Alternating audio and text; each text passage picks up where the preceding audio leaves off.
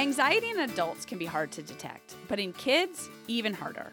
One expert refers to anxiety as the great masquerader because it can look like a lot of different things, particularly in kids. What's more, some of the symptoms of anxiety are quite sneaky. You may write them off as a phase or a behavior issue or even a prolonged illness, but in fact, it could be how anxiety is manifesting in your child. So what are these sneaky signs of anxiety? Let's find out.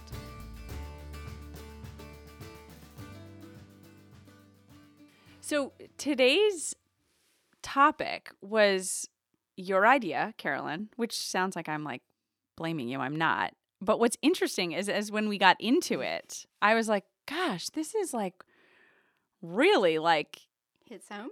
home. Well, you're kind of in the throes of it, or have been. Uh-huh. Yeah, absolutely. Like, you're kind of living it. I am. I like very much living this. And it makes a lot more sense when you're able to look back on it. So I think maybe that's why I had the idea, but I'm in it. you're getting it. Yeah, but it has been diagnosed and now as you look back on what you can, it all makes sense. Exactly. But there's a lot of signs when it comes to anxiety in kids that you think they're bad behavior, or the kid's just being a brat, or Yep. and when you understand Or they're why just particular. yes, or they're just shy or something. Right.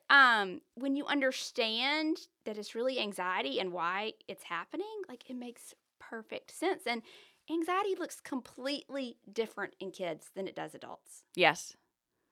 Yes, like completely different. But also, even though I've seen it firsthand, even going through this, this list of some of these sneaky signs, I'm like, gosh, if I had known these sneaky signs, I would have identified it, I would say, without a doubt, 18 months sooner. Yeah. I'm like, why aren't we telling parents this? Like, why isn't this in Parents Magazine? Or like Yeah. Why aren't like pediatricians talking about year? it? Not that they're gonna have anxiety the first year, but I Right. wish I'd known these signs. Like, it's not just my kid being difficult. Right. You know? Exactly. Exactly. It's anxiety. So, we felt it was important to share it with you. We're not going to talk about anything nutrition specific necessarily in this episode, but of course there is a nutrition component to anxiety. I think this is more based on the research we did for this, but also our experience in like Absolutely. not recognizing anxiety in our kids ourselves, and in hindsight being like, Absolutely. I wish I'd known that. Now, there is, though, at some point in the podcast, like later on, we're going to talk about the 4 potential different causes of anxiety. And there is one component that we didn't get into the nutrition of it, but there's a very strong relationship to nutrition. Yeah. Okay, so let's just start with what is anxiety? Because, Yes. And what I learned in preparing for this podcast is, several articles pointed out there's fear and then there's anxiety. Yes. And both are normal. Yes. Yeah. Like a little bit is okay. Yes. And it's It's natural. like inflammation. Yes. Sorry, I had to say it. Thank you. Like a little bit is okay, yes. but a lot bit that persists is not. Yes. So too She's much so anxiety. distracted now that I brought you up threw me totally inflammation. off. Yeah. Yeah. So, yes, if there's too much anxiety or it starts taking over daily thoughts and stuff, that's when it becomes a problem. Right. But it's an emotion. It's characterized by tension, worried thoughts, and whether you realize it or not, there's going to be some physical characteristics, even if you don't necessarily, maybe like an increase slightly in heart rate or blood pressure or that kind of thing. Anxiety disorder is when you have recurring or intrusive thoughts or concerns that really start impacting your day or your interaction with others, or, whether you go do something or not. Yes. Kind of thing. Exactly. What I also found interesting was a physician described anxiety in one of the materials that we were reading to prep for the episode as a great masquerader. And what do you mean by that? so that it can look like a lot of things. Oh, yeah. and this, I guess, kind of segues a little bit into the sneaky signs, but that it can, like, especially with kids when they can't express their feelings, or like whether or not maybe they aren't talking, but more like it's just harder for them to come with the Well, words even to grade express their school feelings. kids, Yeah, it's hard. I mean, exactly. to figure out how to express your feelings. That, that their anxiety can then present in different ways, Yeah. right? And so, and there's also that connection, which we might talk about a little bit later, where there are other conditions that can be that Coexist. Thank you. That's the word I was looking for. Yeah. Coexist. Yeah. Yeah. Okay. So there was, just to quickly share the prevalence of this, a study of more than 10,000 kids interviewed by trained professionals shows that more than 30% had developed an anxiety disorder sometime before they were 18. I'm going to say that's significantly more than 30%. Oh, yeah. Like the real number is Yeah. probably more than 30% for Yeah. sure. Yeah. I would think so, because I mean, yeah. Yeah. What was really sad, though, is the same study showed that 80% of the kids with anxiety do not get treatment. Yeah. And so what's scary to me about that is you just learn coping skills, which and potentially often aren't unhealthy healthy. ones. Yes. Yeah. Or, Well, and then the other thing, though, too, is that so it might present in younger kids, right? And then maybe it subsides, or even with treatment, and then it can come back in the teen years. It can come back in adulthood. So it's definitely one of those where there is value in doing some type of treatment, so that there are, like, healthy coping mechanisms. There's ways to identify it, and so when it rears its head later in life, if it does, that you at least have some skills under your belt. Well, the child does too. Yeah. Yes, sorry, that's what I meant. The child does, and just in general awareness. Yeah. For sure. Okay, so those sneaky signs, and these are ones that I don't think are, like, obvious. No. Super obvious. Sneaky being very much the key word here. Yeah. So, number 1. Eating more or less than usual. Yeah. Which, I mean, who doesn't use food to cope? It's true. Or lack thereof. Yeah, you're one of those who doesn't eat. I wish I'm I could be like that. I'm sometimes. a non-eater. I just can't do it. I just can't do it. Yeah. So, eating more or less than usual. Okay, number 2, complaining about stomach aches or headaches or other physical problems. Yes. Gosh, this was my younger brother to a T. I mean, Really? almost, yes, John, and probably no one from the outside appearance would have known it. But I mean, starting in grade school, even going up through, like, maybe early high school, like, every morning he had a stomach ache. Oh. It was just like, you get tired of hearing the same old thing. And I'm the older sister, 10 years older. And I'm like, oh my gosh. You're like, here we go again. Yeah. Yeah. But it was anxiety. And, of course, my mom at the time didn't think to that. She took him to the doctor from time to time, and they'd be like, oh, everything seems fine, Yeah. But stomach aches. And I will say another thing that kind of ties into the physical problems that you have seen, and I feel like maybe I've seen this some with my daughter a little in the past, is going to the bathroom frequently. Oh. Frequent. Yep. Yeah. Yes. Yeah. Absolutely. Yeah, I think that's one where you really kind of need to know. You need to know that anxiety can present itself that way. In fact, otherwise you might think they have, like, a UTI or some stomach bug or who knows what. We had it written into her 504 plan. Oh, you middle did? school. Because in middle school, they think if you're asking to go to the bathroom a lot, you're just Right. trying to get out of sitting in class. Right. So it was in there that she may have to go to the bathroom more frequently. Interesting. Yeah. Huh. I'm sure she'll love me sharing that. Yeah, she will. Yeah. I'll be hearing about that later. Yeah. Number 3. Being very self-conscious or being hard on themselves. So I thought this was really interesting. Both were surprising to me, but particularly the being hard on themselves part was surprising to me. So, like, kids might worry about failing or looking bad in front of other people, which was, absolutely is one of my daughters, like even now.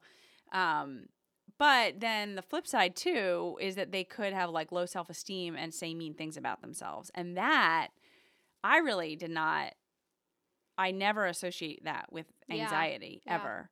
But I can see it now. That definitely shows up in her on occasion, not with great regularity, but yeah. Yeah. Okay, number 4. Number 4 I love, or not that I love. I love the reason behind it just makes so much sense when people know. Number 4 is irritability or very quick to get angry. Yes. To get angry or having a temper seems like. A short fuse. Yes. Yes. And children will often seem irritable while they're trying to process these emotions. Yeah. This anxiousness. Yeah. And a lot of times one of the specialists or one of the doctors in some of the content we were reading said kids appear to have a low frustration tolerance. Yeah. Meaning that their reactions will seem disproportionate to the severity of the situation that they're dealing with. Like they're tying their shoe and then they just like have an outburst because they can't get the shoe tied. Yeah. When you're like, what are you? Right. Just your shoe. It's a shoe. Yeah. Yeah. Yeah. But also I think a low threshold to get frustrated as well. And she said that temper tantrums may seem over the top.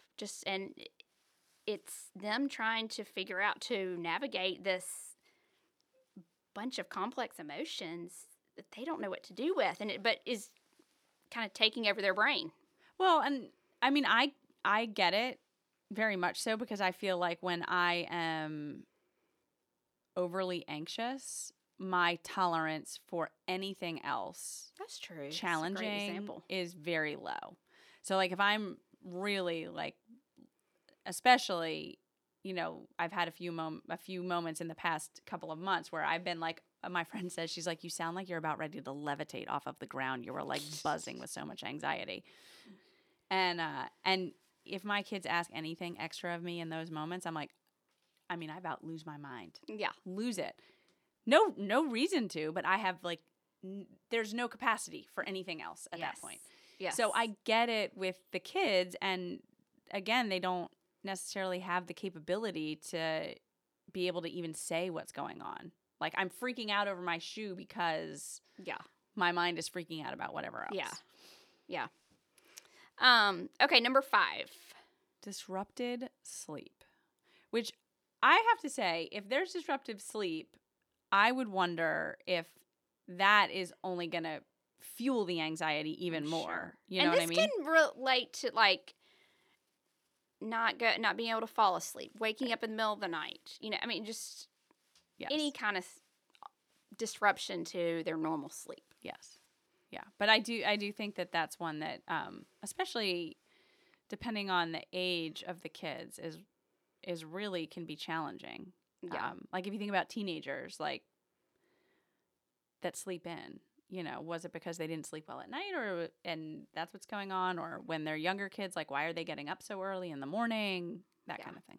Yeah. Okay. Number 6, extreme worry about sleeping away from home or even like going on trips away from home, even if it's with you, the parents. Yes. We absolutely experience even if this. it's a fun trip. Right. Like to Disney or something, just the unknown can cause some anxiety. Well, and that being like in my house, there's that element of like not being in their what feels like a safe, comfortable home environment. Yeah. Which is, I hear you. Yeah, you're right. It definitely goes with the unknown part, but yeah. All right, number 7. Number 7. Shyness. Yeah. So from a younger kid perspective, it can mean like clinginess. Yeah. And like separation anxiety is a form of anxiety. Yeah. But in school-age children, you may not necessarily call them shy, but what this may look like I feel like it's the same kind of thing, is like trouble participating in class activities Mm-hmm. or with their peers, Mm-hmm. or choosing to sit out of fun activities, Mhm. like not really wanting to go to the birthday party. Yeah. You know? Yeah. And they say actually kids opting to like not participate in these kind of things, or is really kind of the number one behavioral symptom Yeah. that you often see.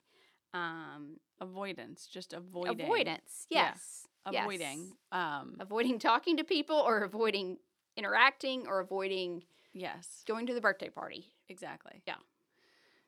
And that's one too where the kids always go through like some version of separation anxiety, or most kids, not all kids do, as they're going, in their early like preschool years or whatever.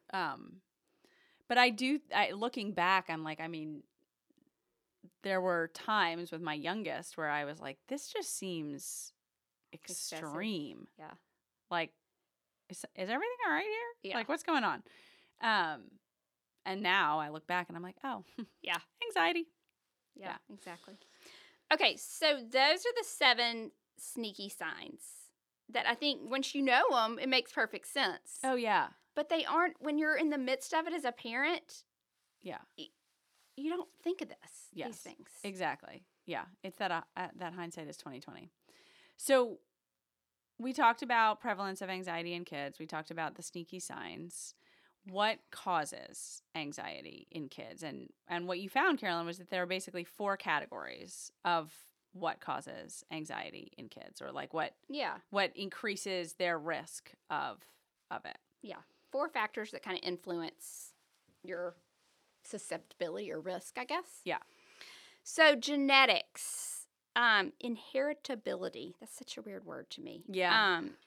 But you have about a 30% chance if you have, or one study found that if a parent has anxiety disorder, that there's a 30% chance that the child will. Another study says it's more like 30 to 50%. Yeah.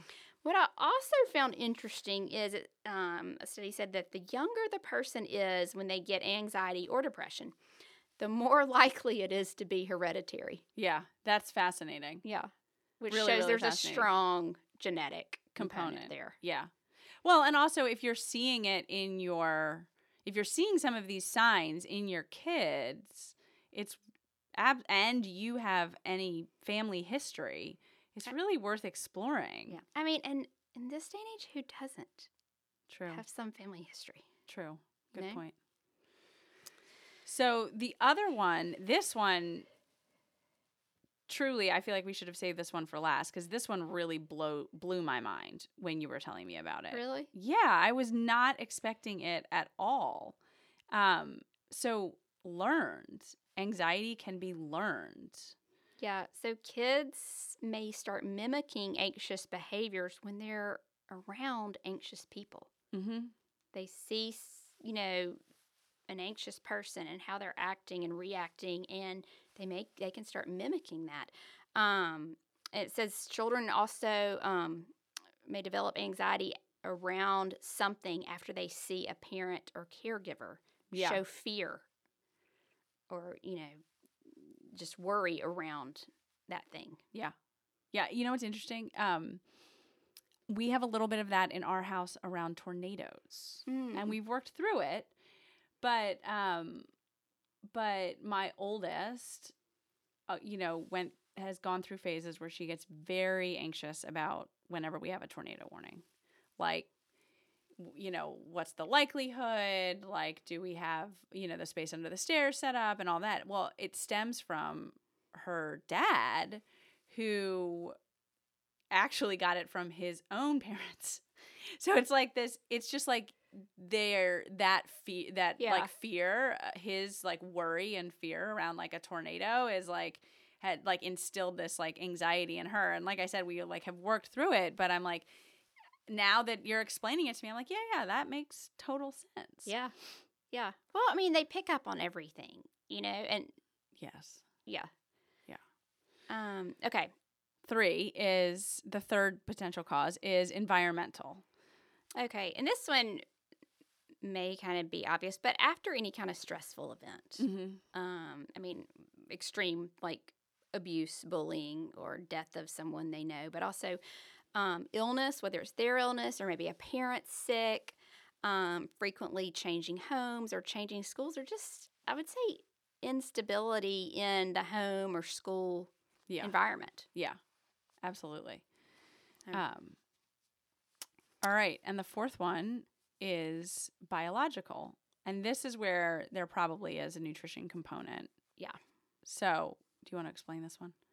Yeah, and I feel like this one kind of goes along with genetic, but biological goes back to the neurotransmitters. Basically, you are, if neurotransmitters aren't sending the right messages at the right time, to the right places. To the right places. There's a lot that's got to go right. And there are a lot of things that can go wrong. Yes. That can make kids more biologically prone to being more anxious. And that's going to kind of go back to genetics somewhat. Yeah. But also nutrients. There's some key nutrients that you need. Absolutely. For neurotransmitter production and function.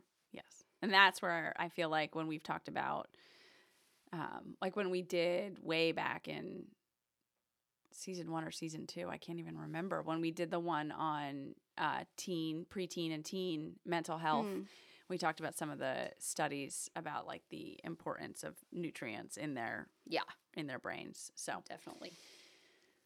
One other thing that I learned that I was not aware of, there's a recommendation out there that anxiety, if it's not treated, will slowly get worse. So because of that, and it's a little more common in females as well.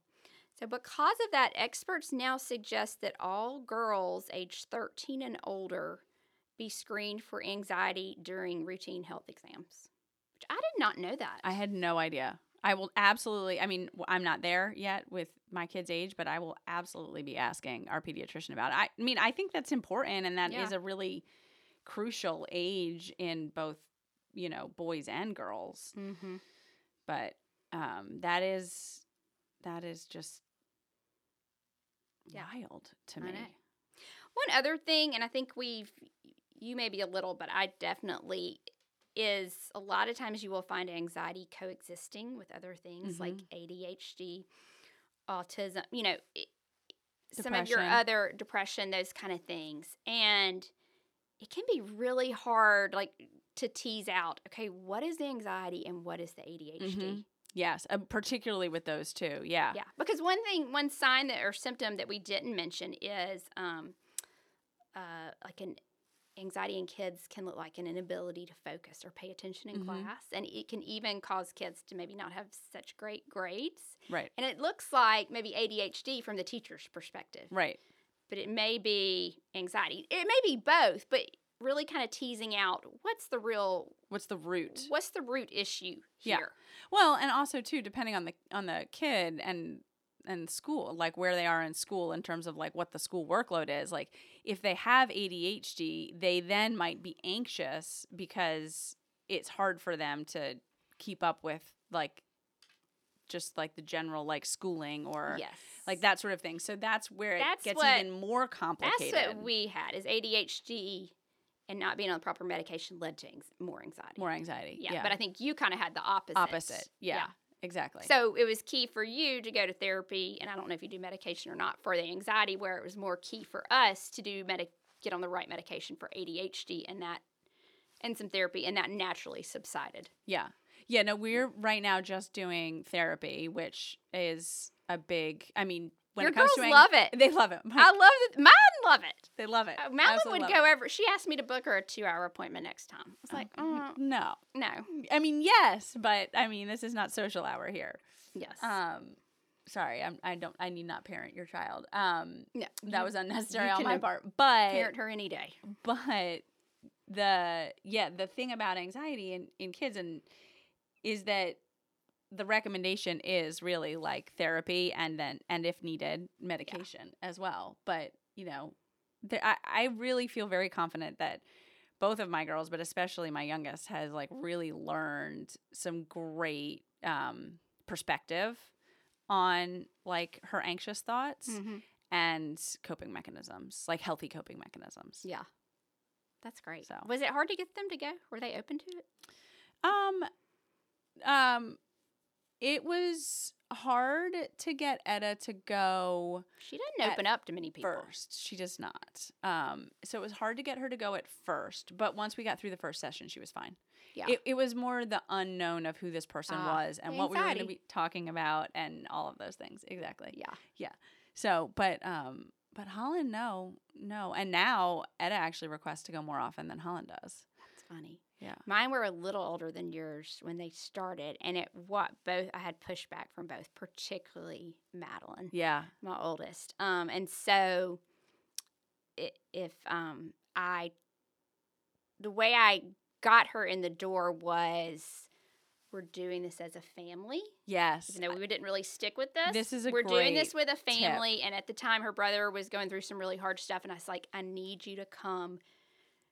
Please do this for your brother. And Yeah. she will do anything for him, you Yeah. know. And so I was like, please do this. So that got her in the door. And then she realized once we got there, she just gets to sit there and talk about herself and her life. Yeah. And so then she was like, can I come back by myself? So if anybody's has trouble with that, you know, we didn't really continue much family because it was more individual that was needed. But yeah, if you're struggling to get them to come around go. or even, Yeah. Like you said, be willing to just get them in the door. I mean, I think that's such a great tip, and it worked out very well for you guys. It did. It did. Now I can't keep her away from Julia. Poor Julia. So very thankful for therapists, really. So, well, we hope that's helpful. And I mean, we didn't really give you treatment options, but I feel like you have your resources. You have your pediatricians. You know, if you go to a therapist yourself, you can consult. You can ask another trusted mother who probably has dealt with this, you know, for their resources. But we felt it was more important to share these symptoms that aren't so obvious. Yeah. I just, hopefully it raises awareness for people, for parents.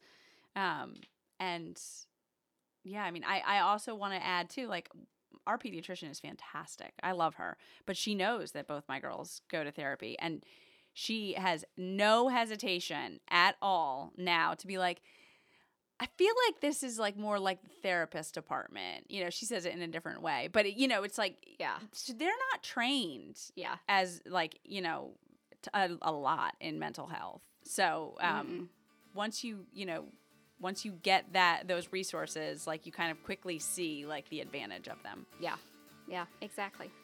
Okay. Anyway. Well, I hope people find this helpful. Maybe we're catching some moms who have young kids, and they can go through some of the stuff we went through and figuring it out, or hopefully find it a little helpful. Exactly. And know too that like it can come back in teenage years. Oh yeah. It will. It will. It comes back. Yeah.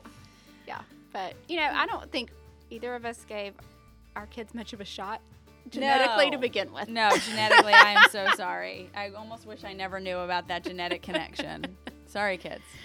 Okay. Well, we will talk to y'all next week. Bye. Thank you so much for joining us for the Happy Eating Podcast. I'm Brierly Horton. And I'm Carolyn Williams. If you liked this week's episode, then don't forget to rate and leave us a review on iTunes. And be sure to hit the subscribe button so you'll never miss a new episode. We can't wait to have you back at our table next week for a brand new episode. Bye.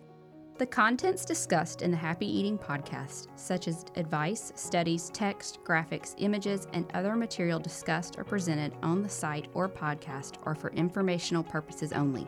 Content is not intended to be a substitute for medical advice, diagnosis, or treatment. Always seek the advice of your mental health professional or other qualified health providers with any questions you may have regarding your condition. Never disregard professional advice or delay in seeking it because of something you have heard on the Happy Eating Podcast. If you are in crisis or think you may have an emergency, call your doctor or 911 immediately. If you're having suicidal thoughts, call 1-800-273-TALK, that's 8255, to talk to a skilled, trained counselor at the National Suicide Prevention Lifeline.